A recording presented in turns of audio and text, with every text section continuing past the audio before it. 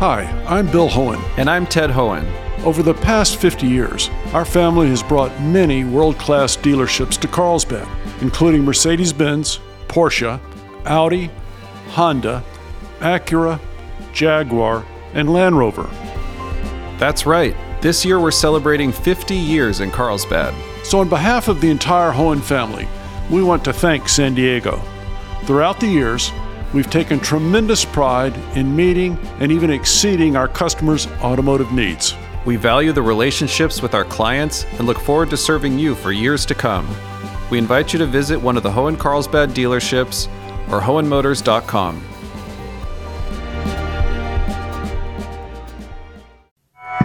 The excitement around tonight's Padres game with the Dodgers at Petco. Just winning tonight potentially would be history in Petco Park and by default in San Diego. I'm Jade Hindman. This is KPBS Midday Edition.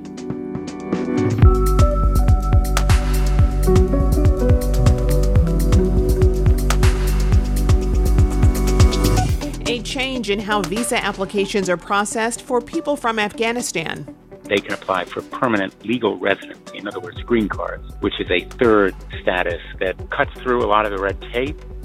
And all the events happening on the art scene in your weekend preview. That's ahead on Midday Edition.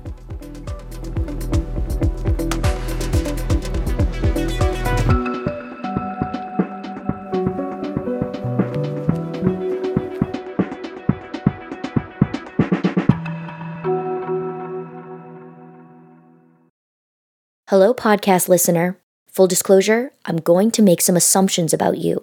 This probably isn't the only podcast you enjoy. Blink if I'm right. It's probably not the only thing you watch or listen to on KPBS either. If I'm right about that, then I'm guessing you make it a point to check in on a regular basis to see what's new, take in the latest and greatest, and then you go back to your daily life until we happily come together again. We're sort of like a virtual buffet. When you're hungry for information and entertainment, you go to KPBS and want to eat, consume all you can, right? Well, you should know that when you become a member of KPBS, you're keeping the entire TV, radio, and online trays full of fresh ideas, like the tasty podcast you're enjoying right now. Help feed your appetite for KPBS. Become a member today. Just go to kpbs.org, click the blue Give Now button, and make a donation. Thank you. Ready, set, get loud. That's the call to Padres fans from local sports columnist Bryce Miller. The reason? For the first time since 2006, San Diego will host its first baseball playoff game with fans cheering them on.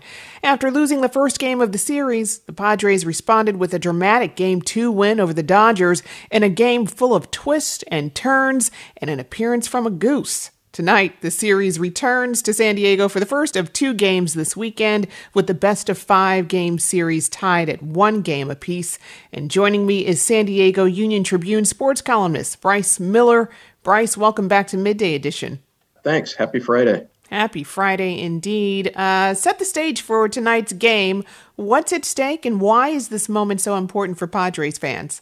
Well, it's enormous, and you start with a little bit of what you explained. The fans haven't been able to watch a playoff game at Petco Park since 2006. Of course, the Padres played a playoff series against the Cardinals in 2020, but because of the pandemic, there weren't any fans allowed in the stands. And actually, the significance of it from kind of the never before category is Padre fans have not seen a victory in the history of Petco Park in the playoffs. Because in the series in 2006, also against the Cardinals, the one win they got was on the road in St. Louis. Just winning tonight potentially would be history in Petco Park and by default in San Diego for Padres fans, but gets amplified because you're playing the Dodgers. Padre fans like to call it a rivalry. It's probably not, given that it's been so one-sided, but they also haven't played the Dodgers in the playoffs anytime recently. The last 3 series they played in the playoffs have all been against the Cardinals. So you've got to look back at the history of the significance of winning a playoff game there, but also just stirring in the near neighbor up north on the 5 who has won so much in this division 9 of the last 10 times. And all of that stirred together makes for a really, really interesting night. On Wednesday night, the Padres won Game 2 in something of a nail-biter, didn't they? Yeah, although Manny Machado in the first inning homered, the Dodgers answered right away. They homered in each of the first three innings. So the Padres were on their heels out of the gate. They were able to fight back. They won that game 5-3. A late insurance home run by Jake Cronenworth was huge. A defensive double play that Cronenworth was involved with was huge, but probably bigger than anything. Once they did get the lead, the Padres bullpen was fantastic.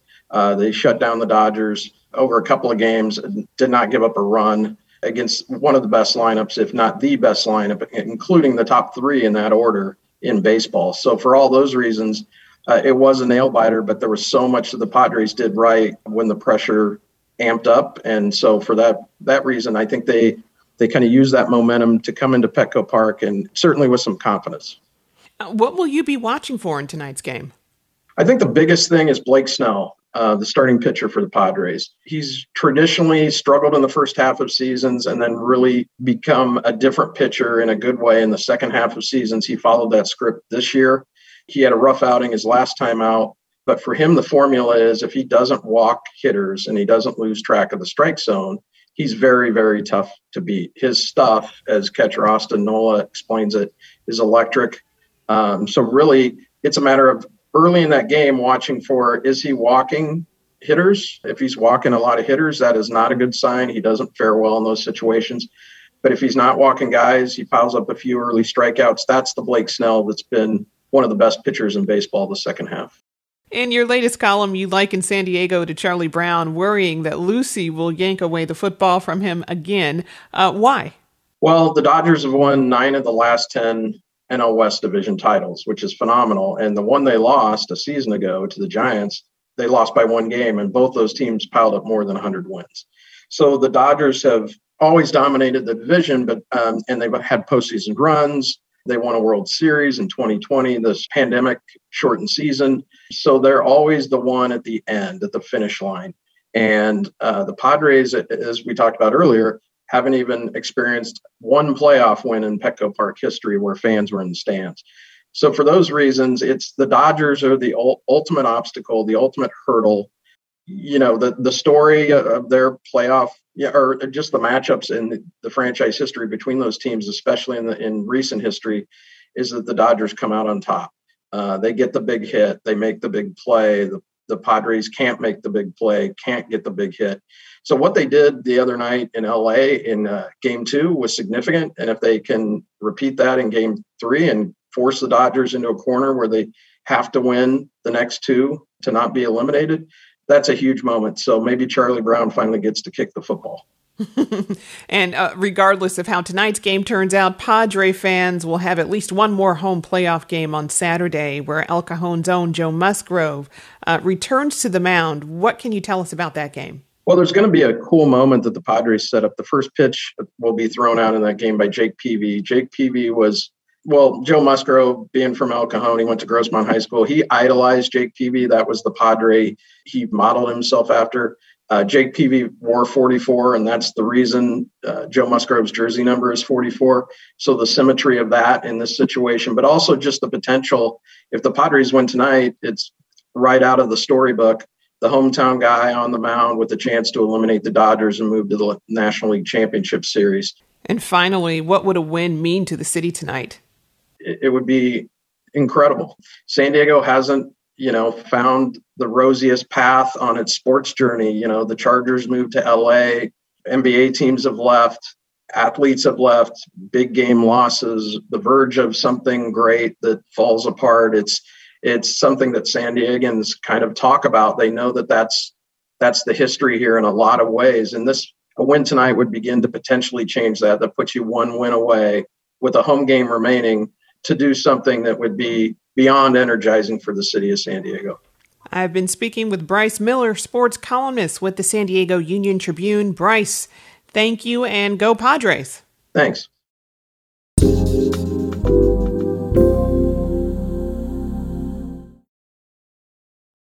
The Biden administration this month is changing how it processes visa applications for people from Afghanistan. Tens of thousands of Afghans are trying to get permanent residence in the U.S. Many assisted American troops during the war. Some have been waiting years for the State Department to approve their applications. Desiree Diorio reports for the American Homefront Project. Resettlement agencies across the U.S. have been inundated since the chaotic withdrawal from Afghanistan last year.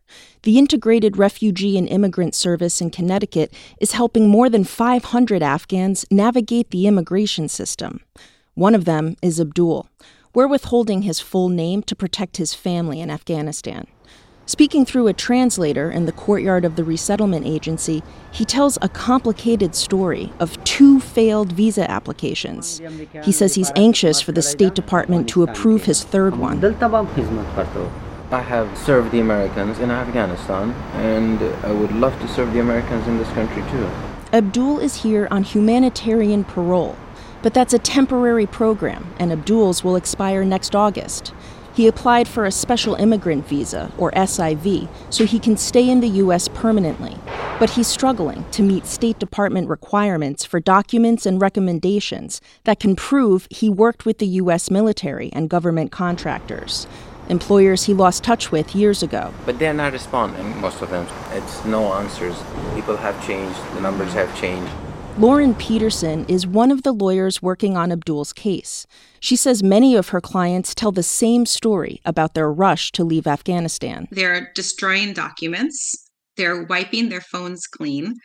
The last thing they want is to go through a Taliban checkpoint and have any evidence that they worked for anyone associated with the West. For applicants who do have their documents, Peterson says it takes an average of 19 months for the State Department to approve an SIV. That leaves Afghans like Abdul in limbo because their temporary parole can expire sooner.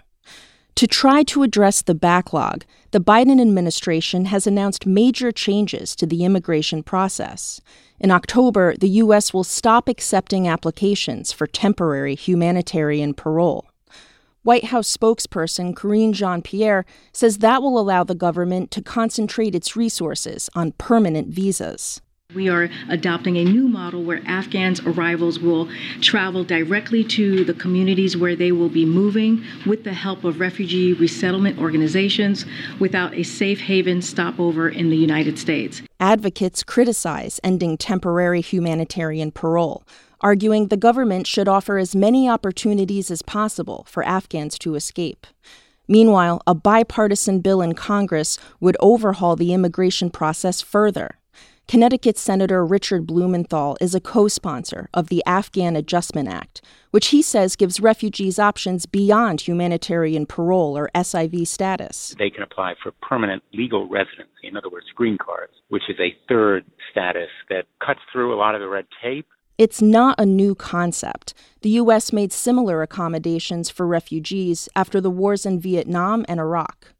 Peterson, the immigration lawyer, says the new law would help. Being able to just put in your green card application, which is relatively straightforward, that would be a huge relief. And then it would definitely reduce some of the bottleneck in the SIV queue. The bill has support from a vocal constituency of veterans who say the U.S. is obligated to help the Afghans who assisted during the war. But it's not clear when or if Congress will vote on it. I'm Desiree Diorio on Long Island. This report was produced by the American Homefront Project, a public media collaboration that reports on American military life and veterans. Funding comes from the Corporation for Public Broadcasting.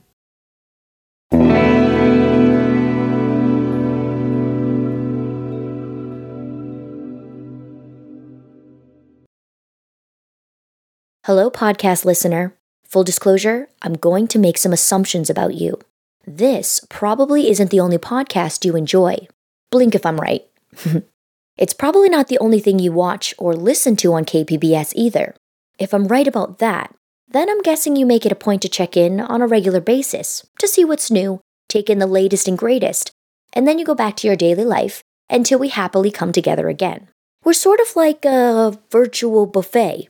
When you're hungry for information and entertainment, you go to KPBS and want to eat. Consume all you can, right? Well, you should know that when you become a member of KPBS, you're keeping the entire TV, radio, and online trays full of fresh ideas. like the tasty podcast you're enjoying right now. Help feed your appetite for KPBS. Become a member today. Just go to kpbs.org, click the blue Give Now button, and make a donation. Thank you. You're listening to KPBS Midday Edition. I'm Jade Hindman. For our weekend preview, we have Portraits, a classic opera full of earworms, something called Noise Music, and Mozart. Joining me with all the details is KPBS arts producer and editor, Julia Dixon Evans. Julia, welcome. Hi, Jade. Thanks for having me. Paintings that chronicle the formative years of young women are now on view at Oceanside Museum of Art. Tell us about Beside Herself. Sure. So this is an exhibit that's a series of paintings by Lani Emanuel. She's a California artist, and these are large-scale figurative works with the girl as the subject. And in most cases, there's minimal background, so the portrait really gets the focus. And there are multiple girls here. It's like a look at girlhood. And I think these are all teenage girls in their natural state, just like a wide range of expressions, emotions, fashion, and body language. There's joy, worry, some annoyance and awkwardness, and a lot of pensiveness, and it's all really palpable. One of them is a girl in a pink prom dress. She's wearing black combat boots and holding a fairy wand, and she's sprawled over a chair. There's a series with high heels with socks. There's a girl who's kneeling in a corner, looking up while checking her phone, kind of like that teenage resting state. And I love the way Emanuel uses light. It brings a lot of movement into the pieces, even when the figure is in repose or is seated. And this is all on view at OMA through February, and they're open from 11 to 5, Thursday through Sunday. And they also have extended hours Friday night. So tonight, they're open until 8. All right. Pacific Lyric Association will perform the opera Carmen this weekend and next. Tell us about this production. Yeah, and first I want to talk about Bizet's music in Carmen and how amazingly familiar so many of these tunes are. When I was listening through the other night, I was blown away by how many famous hits are in one single opera.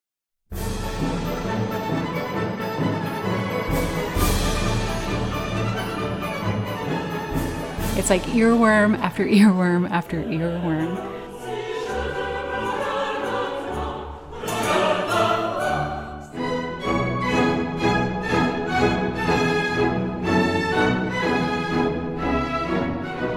The opera's sung in French, but it's set in Spain, and the story's about Carmen and Don Jose and this tragic seduction and jealousy between them.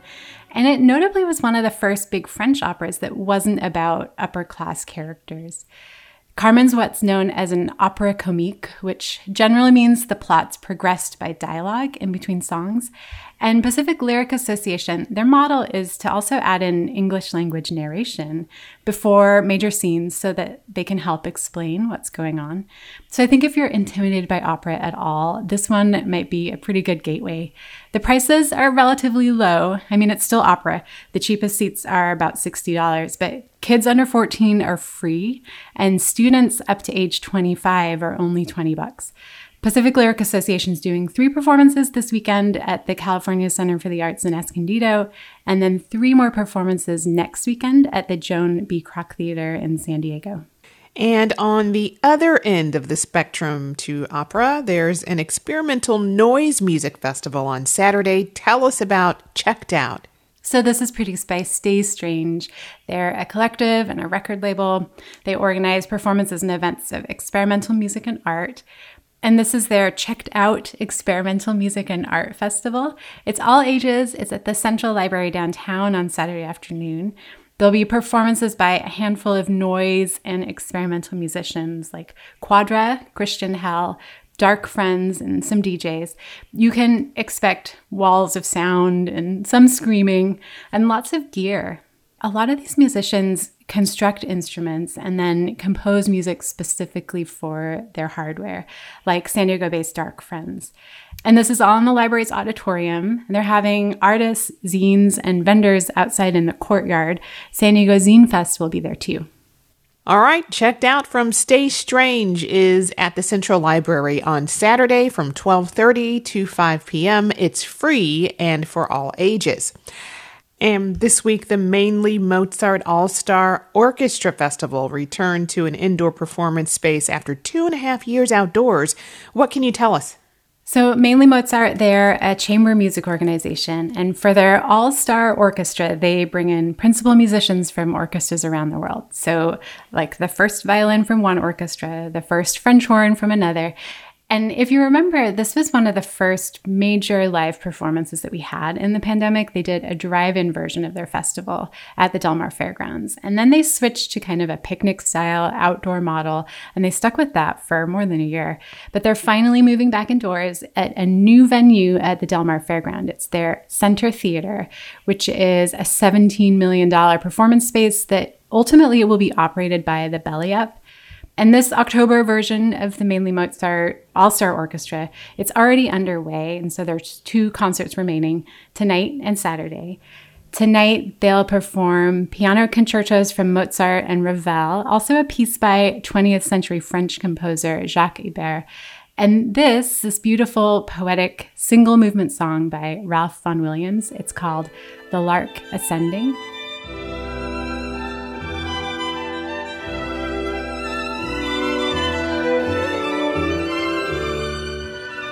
This piece is based on a poem by English poet George Meredith. It's kind of a devotion to the skylark.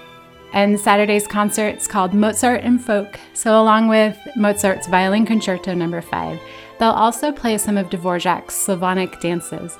This is 7 p.m. tonight and tomorrow at the Center Theater at the Del Mar Fairgrounds.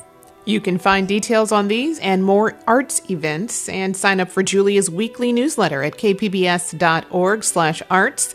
I've been speaking with KPBS Arts producer and editor Julia Dixon Evans. Julia, thanks. Thank you, Jade. Have a good weekend. You too.